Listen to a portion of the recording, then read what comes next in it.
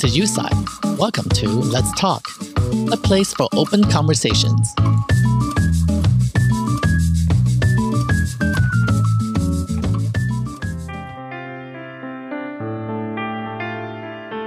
William Lee is a co-producer and a host of PBS's Lucky Chow. Now in its fourth season, Lucky Chow is a very special program that showcases the Asian American experiences through the lens of food. William began his career with studies of art history and went on becoming the publisher of Men's Vogue. He is currently a contributing editor of Town & Country and Out Decor.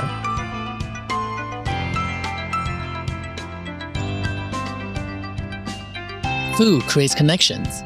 With Lucky Chow, Williams aims to heighten the appreciation of Asian culture and heritage.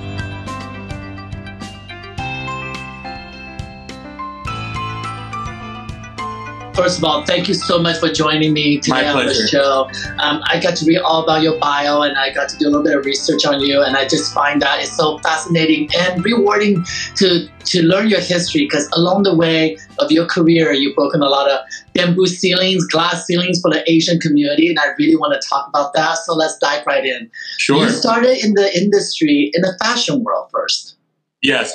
So I actually, after I graduated college, I spent 2 quick years working in an advertising agency. And soon after working at an agency, I started in magazine publishing. I was at Hearst Magazines for a couple of years, and then I spent 15 years at Condé Nast. I joined Condé Nast in 2005 on the relaunch of House & Garden. And then over the years, I worked for many of their best publications, The New Yorker, Condé Nast Traveler. I was the launch publisher of Men's Vogue in 2006, which was pretty exciting. No, I joined in 1995. Oh my God, that's how old I am. I said 2005, but it's really 1995. Wow. So I was at Men's Vogue for about 3 years, and then I went on to launch Condé Nast's very sort of big, ambitious business magazine called Portfolio, which unfortunately launched in 2008, right when the financial crisis happened. So that was not a long-lived venture. And then after that, I was at Condé Nast Traveler. So all in all, almost, a decade and a half at Condé Nast, which was an incredible learning experience. And, really my time at Men's Vogue put me sort of front and center of the fashion world, which is someplace I never actually had any ambition in being in. But I just sort of landed there, and it was an incredible experience. And for those audience out there that don't really understand the publishing side, give them a little bit of description of what your responsibilities like launching a magazine like Men's Vogue. Yeah, so as the publisher, so the magazines are separated into the editorial side and the publishing side. So it's basically creative and business. So while the editors are in charge of creating all the content, the business people, including especially the publisher, is leading the team that's responsible for ad sales, marketing, promotion, events, circulation, basically driving all the revenue into the magazine. So, for the most part, the job is really about selling as much advertising as possible to as many people as possible. And you were the first executive in that position as an Asian American. Yes. So in 2005, when I was named publisher of Men's Vogue, I was the only publisher of color at Condé Nast in the history of Condé Nast US. And at the time, I was also the only openly gay publisher at the company. To this day, surprisingly, or maybe not surprisingly, I still am the only publisher of color that has ever held that position at Condé Nast US. And why do you think that? What do you think is the reason for that? Oh, God. We only have an hour. I think it's a lot of things. So first and foremost, I think that traditional traditional career paths for Asian Americans or American Asians, American-born Asians such as myself. I mean, if you have immigrant parents, the traditional career paths are law, medicine, engineering, maybe accountant, that type of thing. So I think that, there, with my generation at least, there wasn't a huge amount of interest to go into creative fields because creative fields were considered not as lucrative, not as safe, not as serious as maybe law and medicine. Having said that, I also feel that the worlds of media, the worlds of fashion, the worlds of culture are not necessarily worlds that are very welcoming to people who don't necessarily come from that world. And, I'll give you a perfect example of how I kind of landed in advertising. When I was in college, I actually majored in art history. And what I really wanted to do was, become an expert in a field, maybe work in a gallery, work in an auction house. And when I graduated college, as I was graduating college, I sent in letters and resumes to the top galleries, the top auction houses. And the fact of the matter is I did actually get quite a bit of interest and could have gotten a job in any of those places. But the problem is the entry-level salaries for most of those places, and I will include media as well, you're not making very much money. So oftentimes, those entry-level jobs, because of what they pay, really only go to people whose parents can afford to send them through their first job at Christie's. And, I sort of ended up in advertising with the thought of, well, I'm interested in something creative, but I also need to sort of, do something that is going to pay the rent and is kind of like a business. So advertising was kind of a great place for me to start. Not that I made a lot of money there either, but it was certainly more than I would have made as a receptionist at a great gallery on 57th Street. So this is a long way of answering your question. I think that creative fields, and to this day, I don't think there is enough outreach to communities of color to make these companies interesting or make them sort of even within the realm of consideration. I think a lot of people think media and fashion is very, very exclusive. And it has been to its detriment. And as you can see what's happened in the last, 2-3 months, the tide is turning. But I think that ultimately companies are going to have to put their money where their mouth is. They're going to have to recruit at schools and universities and in communities that don't necessarily turn out the traditional candidate for a fashion house or a traditional candidate for a media company. I think they have to make a bigger effort.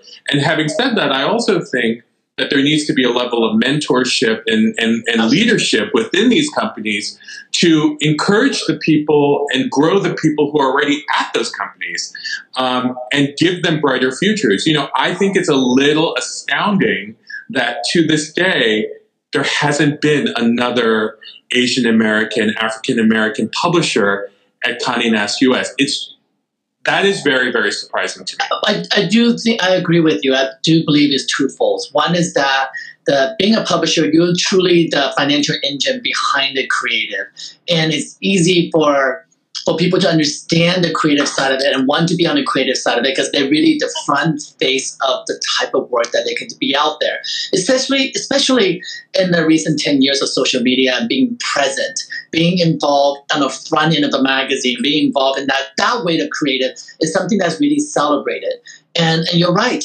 It has to come from education. It has to come from knowing that publishers are just as important. Without it, there's nothing you can print. Without the collaborations of advertisers and whatnot, you wouldn't be able to have those pages and glossy, pages to turn and amazing models and celebrity photographer like me get to photograph. And I feel that within the last 3 years, at least for my exposure working with a lot of Asian magazines, I truly then realized how much responsibility as a photographer that we have to listen to the publishers. Because I think for the longest time that they live very far apart from each other. That the egos Church and are state, right? Yes. Yeah, absolutely. The publisher leave us alone. We know what's a good cover, and then sometimes the publisher come in. And I experienced that myself by putting 5 covers forward to the editor-in-chief of Harper's Bazaar, Singapore, for example. And it would get pushed back and say, well, we need more XYZ because the publisher doesn't respond to this. And then at first, that just, our natural inkling as a creative, what do you know about art? Right. What do you know about which picture is the right picture? Well, and then surprisingly, they actually know because they have to put money where the mouth is and mouth where the money is, right? We need to make sure that the magazine do sell. And with that understanding, I think it's so important for artists, for photographers out there, for stylists out there, for people in the beauty industry. If they can understand more what the responsibility of publishers and the engine behind them, it's really there to support. And without it, look at the magazine world right now. Look at all the glossies right now. The publishers are more important than the actual content creators because we cannot create without publishers. Well, I don't know about that. I mean, I absolutely agree with you, and I think that with social media and digital media and how those platforms allow brands to gauge return on investment quite easily, if you buy ads on Instagram and you do it well, you see a direct return on investment for those advertisements. Having said that, I also think that the great editors of today, and it's funny, I came from the publishing world, but now in my current life, I'm actually a contributing editor at Town & Country and Elle Decor here in the U.S., where I'm on the content creation side. And I will say that the modern day successful editors, and I will use my dear friend Stellene Volandes as an example. These are editors. I think successful editors today are editors who understand how to create magazine content that is exciting, that people, creating content that people can't get online. I think that, the power of print is still extremely strong, but I think that, in a lot of places, editors have sort of given up to, social media, like, oh, we can't compete with that, so let's just kind of do the same thing that social media is doing, which is kind of like quick sound bites of information, sort of easily digestible content, when in fact, what people really turn to magazines for is an incredible experiential, tactile kind of product. And I think that magazines still can serve that purpose, but I think that there are very few editors today that really sort of go that extra mile and who are passionate about the platform. Stellene is one of them. I look at what Radhika Jones is doing at Vanity Fair. I think she's doing an incredible job. I'm really excited to see what Samir is doing. Edward Enninful at British Vogue, I think, is doing an incredible job. So I think that, good editors also, to sort of finish on your point, understand that magazines now really are a commercial entity. And it's super competitive. If you have a fashion advertiser who has $4 million to spend and you want as much of that pie as possible, how are you going to give them content and an environment that feels as urgent as Instagram or YouTube or something else? It's really become much more of a business. And I think that's a great thing for magazines because as I grew up in the business, editorial and business were church and state. And I fully respect that. I spent 3 years at the New Yorker where church and state, there was no magazine in the world that was more church and state than the New Yorker. And that sense of purity leads to a great product. But I think that as, particularly for fashion magazines, style magazines, lifestyle magazines, are now competing with digital marketing, you just have to be a little bit more flexible while staying true to who you are. Well, I love you saying that because we have seen this history play out over and over. We can see that when YouTube became very popular. The magazines who jumped on content creation and embraced the influencers definitely tap into a market that fulfilled the need. And I feel like it's really generational because I come from traditional advertising background with Arnell Group. For years and years, I did traditional advertising. But one of the things I learned a lot while I was there, I was a creative director for them on the West Coast, is that as the web world developed, as content delivery service could be diversified, he embraced it. And that's something that a lot of agencies are really kind of old machines. They just do the same thing. And magazines fall into that world as well. 6 years ago, we saw the changes at Hearst, Condé Nast, where they started dropping print teams and moving the digital team to the print team and thinking the digital team would actually be able to communicate to the print audience the same. And years later, they had to switch it back because it is two different audiences. And I feel it is a generational thing. The audience that you capture, that you have nurtured, you have to hold on to them. And then you have to then develop to really speak to the new audience. They're not separated, and both media is really, really important. Yes. Now we're just talking about advertising, but I love this conversation because I think it's so relevant to what's happening now. How do we speak to people so that people can hear? Because there's a lot of noises out there right now, and I call them noises because within all that noise, there has to come with a voice. And we are beginning to see that in the fashion industry, as you said. Your name, Editor Edward. The colors are beginning to be painted where we haven't seen a lot. Responsibility and are people who are living up to, as you say, walk the walk and talk the talk, and not by choice. I'm sorry to say, not really by choice, but by the force of nature of people's voices, telling them make these changes. And I said this with truly, I hope, with the most deepest desire that it will change, and it is Condé Nast. It is a very white-dominated magazine world. I say that, and I work with them as well. And thank you for having me work with you. But it wasn't until there were more colored people in the places of creative that I was then embraced more and being part of the family. And that's firsthand experience. Yes. And you can never discredit that, right? You can never discredit that having all the color rainbow, you can paint anything you want. Yes. And that's so important that we recognize that now, and we're beginning to see that change. And I hope this change is permanent. It's not a trend.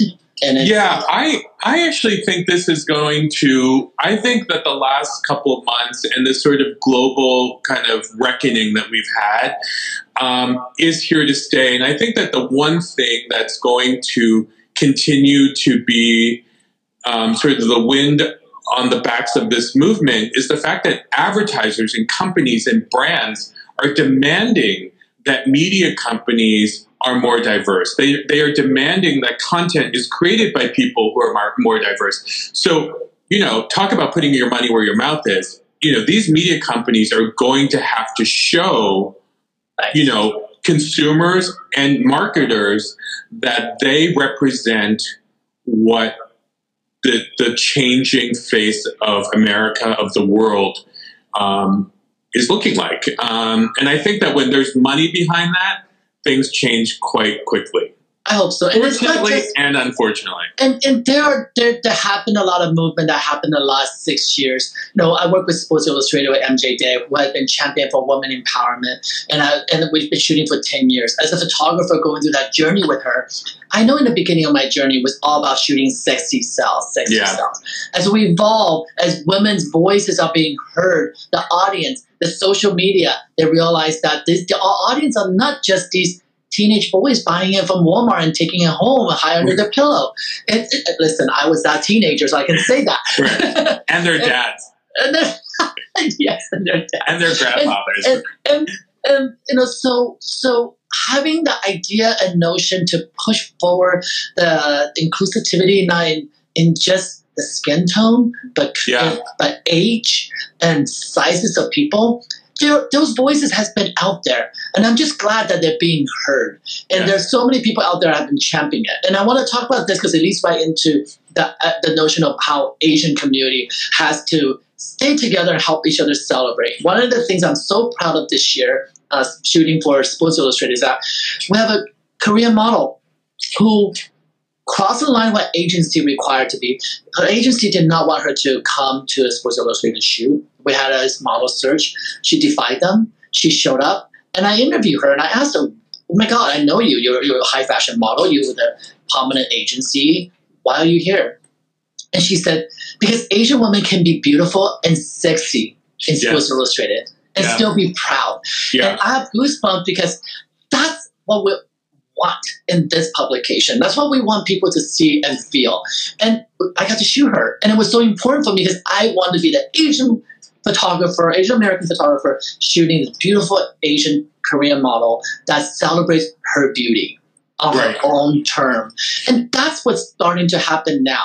And in TV shows as well. The idea that we get to celebrate our cuisine in a way that is not just a drive-through Panda Express, right? Yeah. So that's what Lucky Chow really draw me to you, Angela. You guys host together at this beautiful show called Lucky Chow. And I find such a kindred spirit because I have similar shows as in Asia.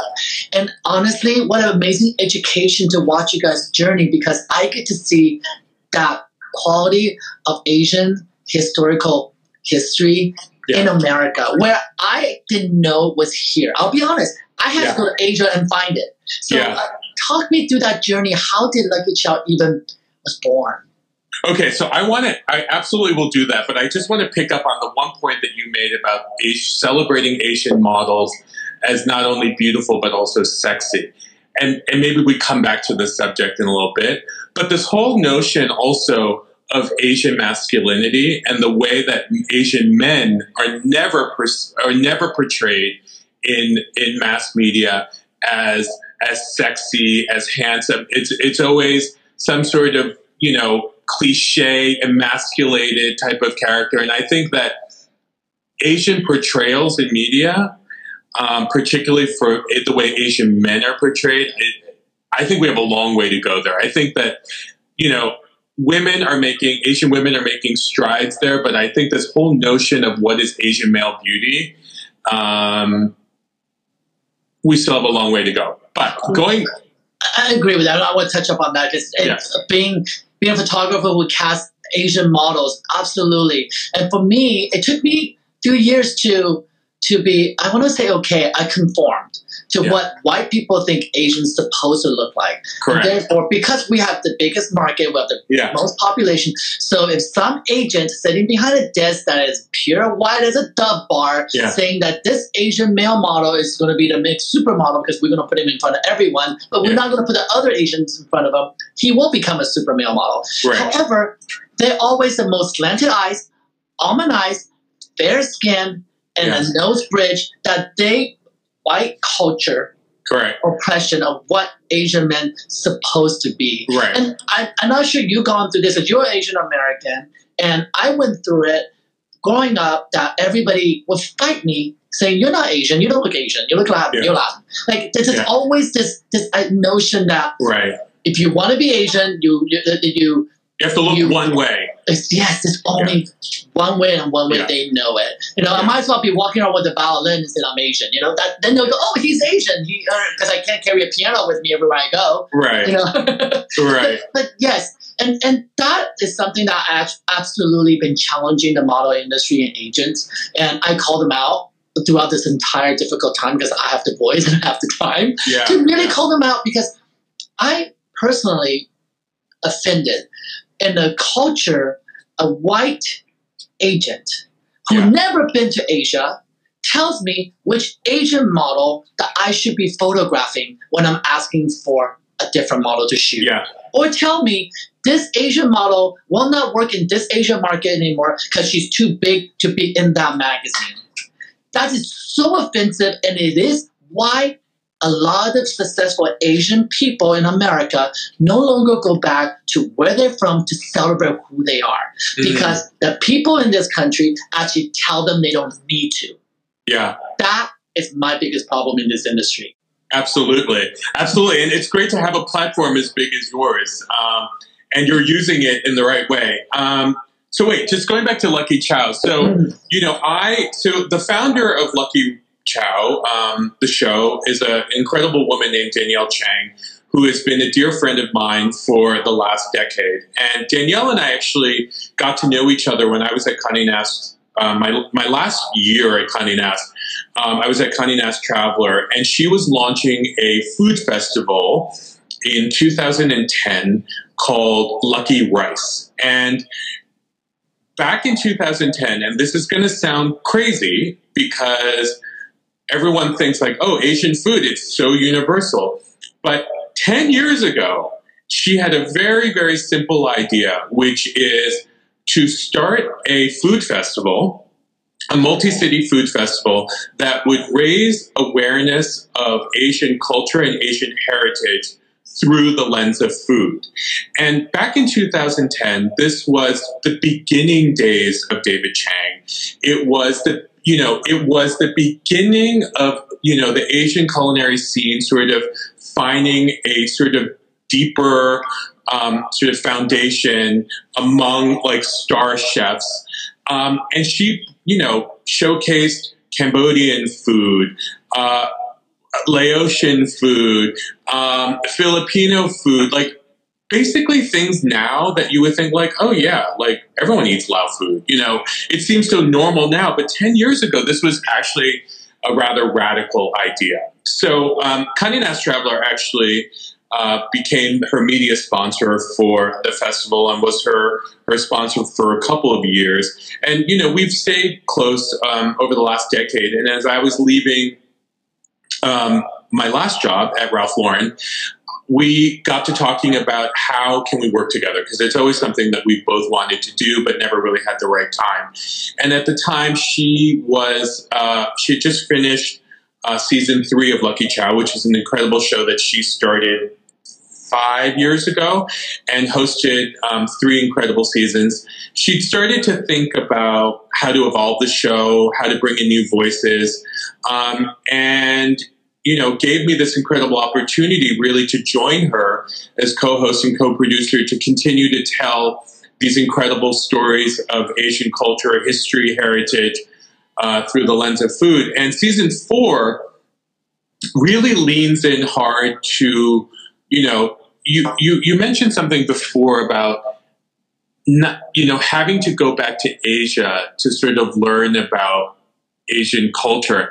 I was born in New York City. I feel like I'm pretty firmly rooted in, Chinese American culture and Chinese food, But the thing that I learned through Lucky Chow, which was so incredible, was the diversity of Asian cooking around the country, the vast Asian diaspora, not only in America, but, talking to chefs like Eric Ramirez, who is the chef at La Maison, who, really put on the map Nikkei cuisine, which is this cuisine that is highly influenced by the Japanese immigration to Peru in the late 1800s. And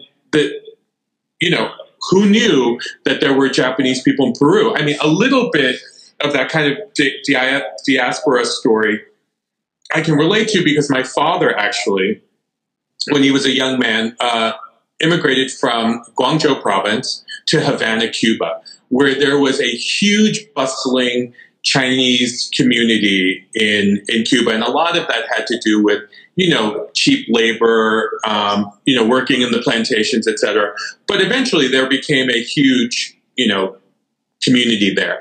And that whole, like the Asian immigration to places in the Caribbean, like Jamaica, like Trinidad, to Guyana, to Brazil, the Japanese in Brazil, the Chinese in Brazil, that, we talk about Nikkei cuisine in Peru, but there's also a Chinese version of that in Peru called Chifa cuisine, which is a complete amalgamation of Chinese and Peruvian food, but they don't even consider Chifa or Nikkei like hybrid. They consider that a standalone cuisine that has come. So like a lot of people use hybrid, which is kind of like I borrow a little bit of this and I, like fusion, but it's really not fusion. It has, because these immigrants have been there for so long, a brand new cuisine has started. And a lot had to do with the resources of ingredients that's provided to them. And those ingredients redefine. And I love the fact that you're saying it's not fusion. It is not fusion, because fusion is, if I would have bought a bag of rice from Peru to Japan to make that food, that's fusion. Yeah. But the resources that you get in your own space, and the whole concept that you get to see this. Actually, I love the show that Padma's doing called Taste the Nation, and I had the opportunity to talk to her. It is truly to find out what food identity is, and through that food identity, you find out who you are, right? Absolutely. And you touch on the fact that I had to go back to Asia to find out who I am, and it's important to touch on that because I moved here when I was 14 years old, and when I was here, I reinvented myself as a whole new person because I was not well accepted because my personality in Asia, I just did not survive. I would not have survived. And by having that location change and having a new start, I literally felt I had a restart button, and God gave me a restart. I restart, new language, new way of living. And as I grew, I did not look back to Taiwan as where I'm from. I don't wave a flag or Taiwanese flag or Chinese flag. I don't get political. I put my head down like a good Asian boy and work really, really hard and to make sure that I can leave my house when I'm 18. I left when I was 16. I was really happy about that. And I came back when I left. but like I had to, that's what that was all about. And I did not think and ever go, I'm working hard because I'm Asian, or I'm Asian, therefore I have to do something. I just did based on pure survival instinct. Yeah. That's what I needed. And because of that, I had to go back to understand my roots. I had to go back and taste the food that I had so many years ago, 20-some years ago, and understand how I became who I become, and what water did I drink to become who I become. And I practiced my Mandarin for 3 months so I can do my own voiceover. So nobody else's voiceover but mine when I did a Mandarin version. There's 2 versions of the show. And it was the most rewarding time because doing a pre-prep, I had to learn all these cuisines. Yeah. And my whole entire family, my aunts and uncles who all had restaurants in the past, all gather in the kitchen and teach me how to make authentic Taiwanese food. Yeah. Because I make my own version, but I wanted to really showcase the roots and culture. And then meeting people like you along the way, that just truly inspires you to who you are. Yeah. And I needed to do that.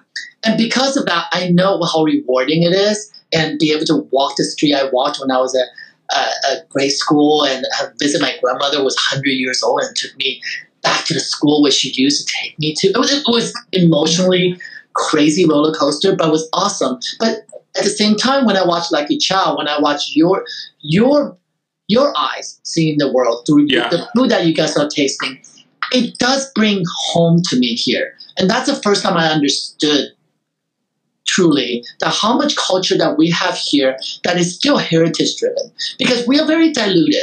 And you're right, the word fusion really ruined the Chinese food culture, right? So these shows are so important. And Taste the Nation, I learned that there's no such thing as American food because it came from Germany, it came from here, and same as yours. And what I love most about it is that you're celebrating immigrants. You're celebrating first generation, second generation, third generation, and you're celebrating heritage. And you also celebrating likeness of what I can look at on TV and say, there he is. Yes. There is an Asian American who have broken glass ceilings along his way and still champion for a cuisine that many people think is cheap and is a takeout. But it's not just that, the heart and soul of it. Yes. Well, thank you very much. I appreciate you saying that. That is, that's absolutely what we try to do with the show, is to just put, it's not, in a way it's, yes, we're a food show, but for us, it was really more about making sure that people understood where the food came from historically, and making sure that people realize that food is attached to culture, is attached to personal stories, that there's heart, that there's soul in every single dish that we show. I think it's interesting what you're saying about going back to, like, you went to Taiwan and you sort of reclaimed your heritage and your excitement.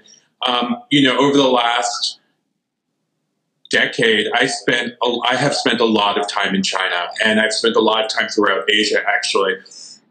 And I'll never forget, a couple of years ago, and I've been to Hong Kong a million times, but there was one moment when I was walking down the street in Hong Kong, and I thought to myself, wow, I don't look different than anybody else walking down the street. I really felt like I fit in. I felt like I was walking the streets that my grandfather, my grandmother, my mother walked. Like there was a sense of incredible connection, which I think a lot of American-born Asians don't necessarily feel. And a lot of it has to do with, parents just want you to assimilate as quickly as possible and be successful.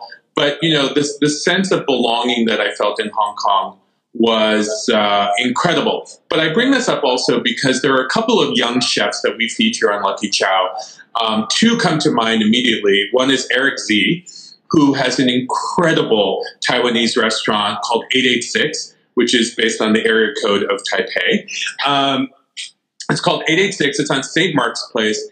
And Eric tells a really interesting story on our show in that when he was growing up, he grew up in Taiwan, went to NYU, but when he was growing up in Taiwan, he thought everything was better in America.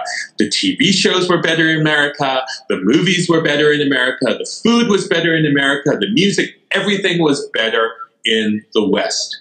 And, after coming to school in the US and meeting other Asian Americans and, meeting this guy, Trig Brown, who's the incredible chef at Winson, which is another Taiwanese restaurant in Brooklyn, Eric sort of reclaimed his Taiwanese identity and became more fascinated about Taiwanese food, the origins of Taiwanese food, the historical kind of implications of Taiwanese food, the fact that Taiwan had so much immigration from other places, including Japan, and when ingredients got there, really becoming an expert in kind of that history, that culinary history, has made him a better chef, but it's also given his food a sense of authenticity and life and vibrancy that I think truly comes from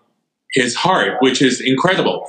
The other chef that I think is one of the most brilliant thinkers and cooks in the world is this young guy named Lucas Sin, who founded, you should know Lucas Sin, because, the conversations with Lucas Sin are brilliant. So Lucas Sin is one of the founders of Junzi Kitchen in New York and New Haven. And he, born in Hong Kong, raised in Hong Kong, came to the United States for college. He went to Yale.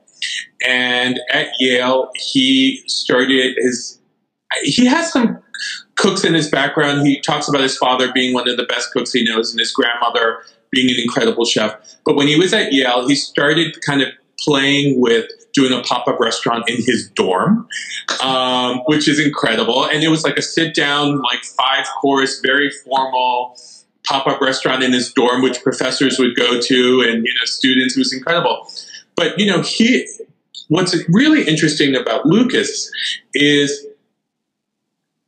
his cooking is really about understanding the technical aspects of really authentic Chinese cooking, but also understanding the history of dishes and where they come from and how ingredients came to be used, and just this incredible knowledge of, and I sort of feel like he has kind of, again, reclaimed his Chinese identity through food. And I personally find that incredibly exciting because, I have 2 nephews and a niece who I love very much, who are now second-generation Chinese Americans.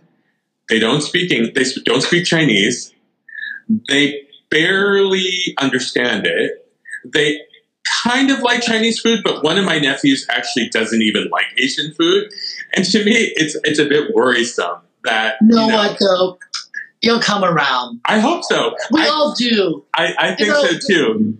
they do eventually realize that that's what home is, right? And it's what comfort is. DNA. But, it's in your DNA. One of these days, it's going to kick in and go, you like that sugar and white rice. Sorry. Yeah, right. It's like, I'm not making you nachos. I know that's what you want to eat, but I'm not making you nachos. And I love seeing these chefs that embracing the Asian cuisine and really re-celebrate it again and again, because Chinese food have yet to reach that pinnacle of French cuisine. But what's very interesting is that on the show, I have opportunity to interview Melissa King, who's the all-star winner of Top Chef this season. And I'm meeting tomorrow, who is also a winner, and I also met Kristen. And one thing, and I purposely interview the Asian chefs because what I love about them most, all of them are Michelin star trained chefs. Yes. They all went to French Laundry, and they all done all the homework. And even my friend Shirley Chen, who has become my dear sister now, I talk to her every day, encouraging to get her restaurant to open this Chi in Culver City.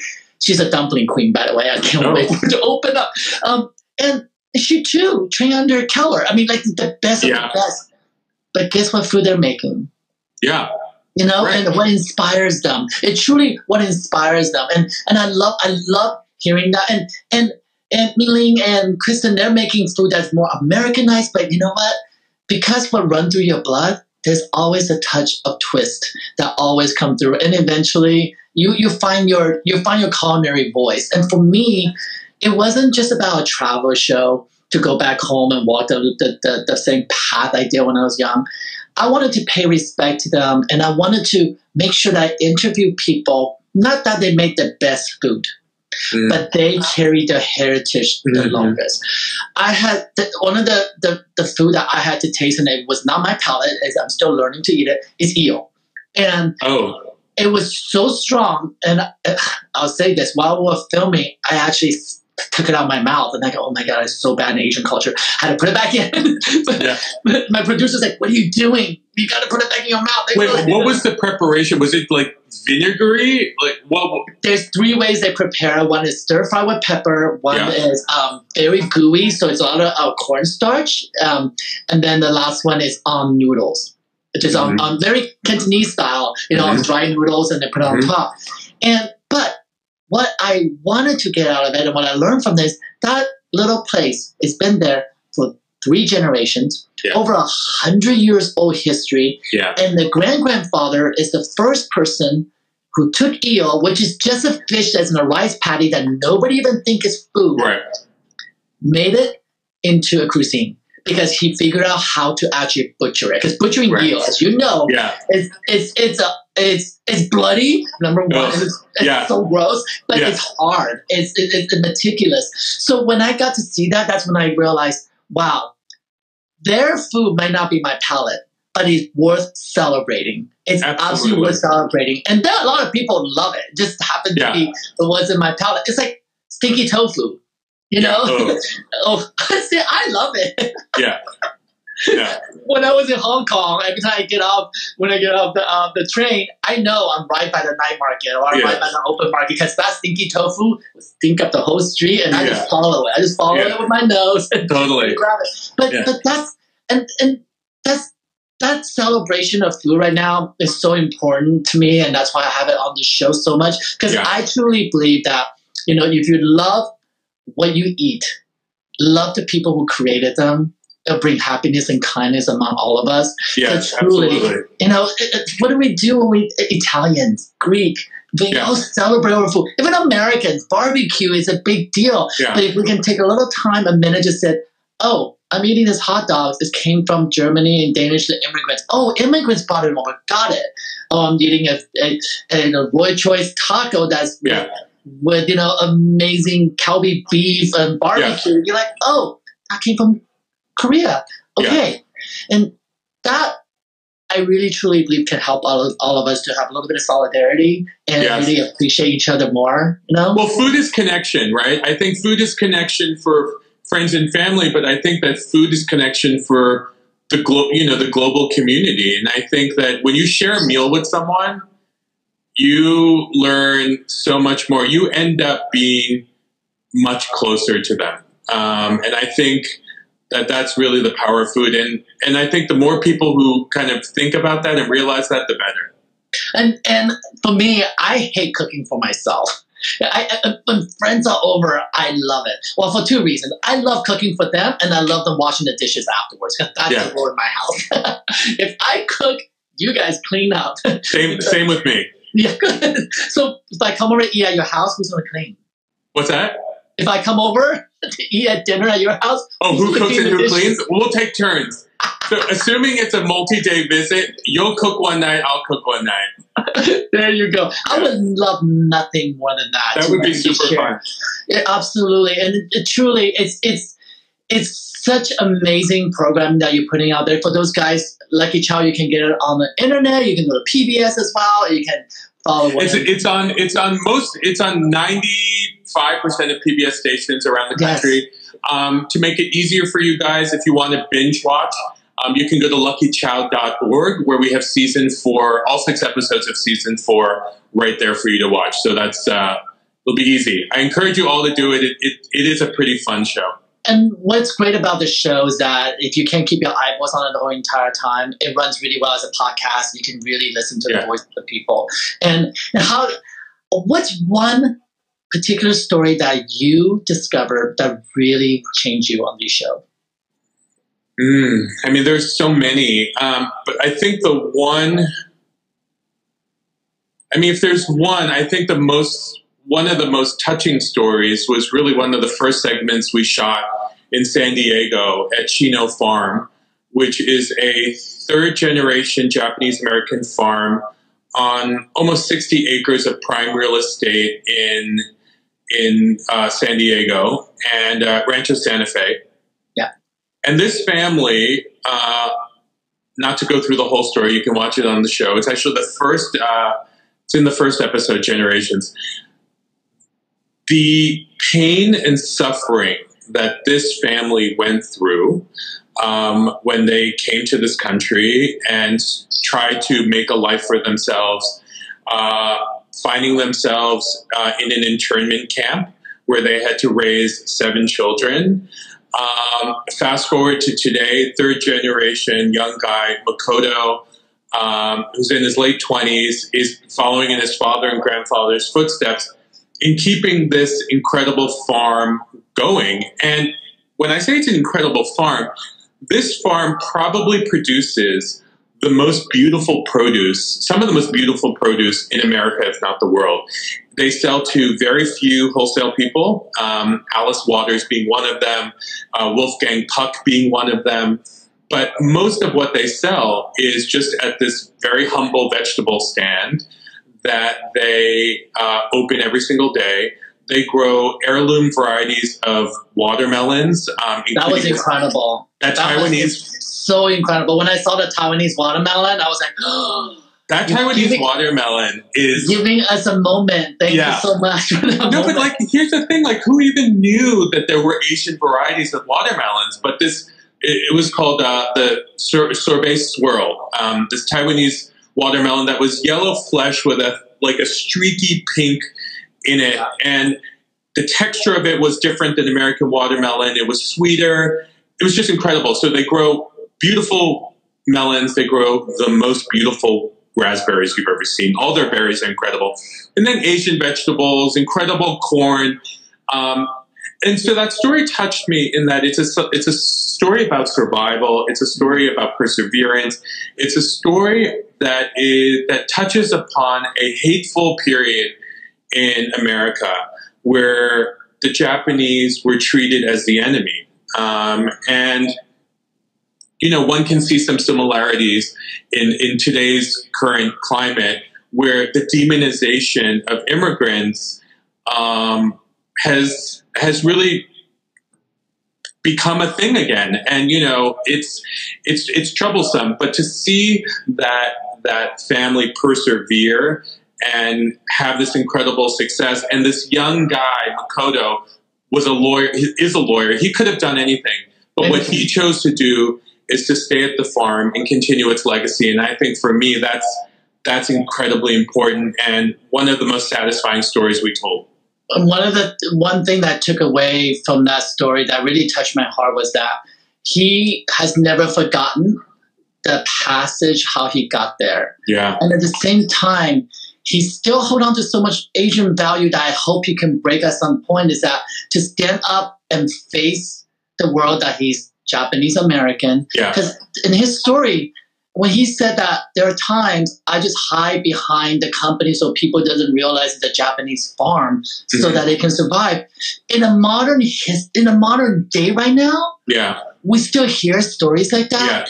Yeah. It's painful. It is painful. It's so painful. When one thing that connects all of us together is food, and he's putting one of the best food out there for people. He's wanting to hide his own face, who he is, and still feed the people out there. There's something wrong with that concept. Yeah, absolutely. Yeah. I mean, he should put a sticker of his face and stick it on every watermelon and sell it that way. Right. Well, they have great fans, and I think that as long as we continue to showcase these people and highlight their accomplishments and their contributions, I feel like it leads to a greater understanding of Asian American culture and history.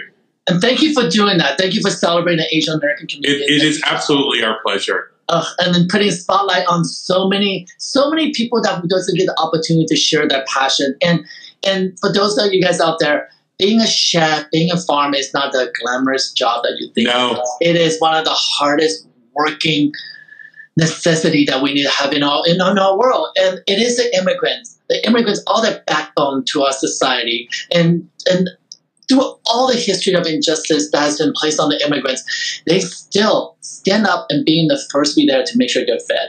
Yes. So with all that, if we can continue with you and I, continue to put spotlight on the immigrants, like Padma continue to share her stories, is what we need to do. I think when we all realize we're all immigrants, perhaps maybe we'll be kinder to each other. Absolutely. Thank you, William, for your enthusiasm and excitement in bringing stories of Asian food heritage to everyone. Thank you to all my listeners for your constant support. Please subscribe to this podcast for more open conversations. You can visit our website at letstalkwithusai.com and follow me on Instagram at usai88 for updates.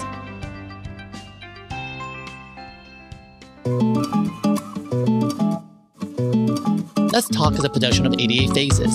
I'm your host, Usai. Our director, Luis Jaime, and writer, editor, and producer, Trevor Swearingen. Thank you for this conversation.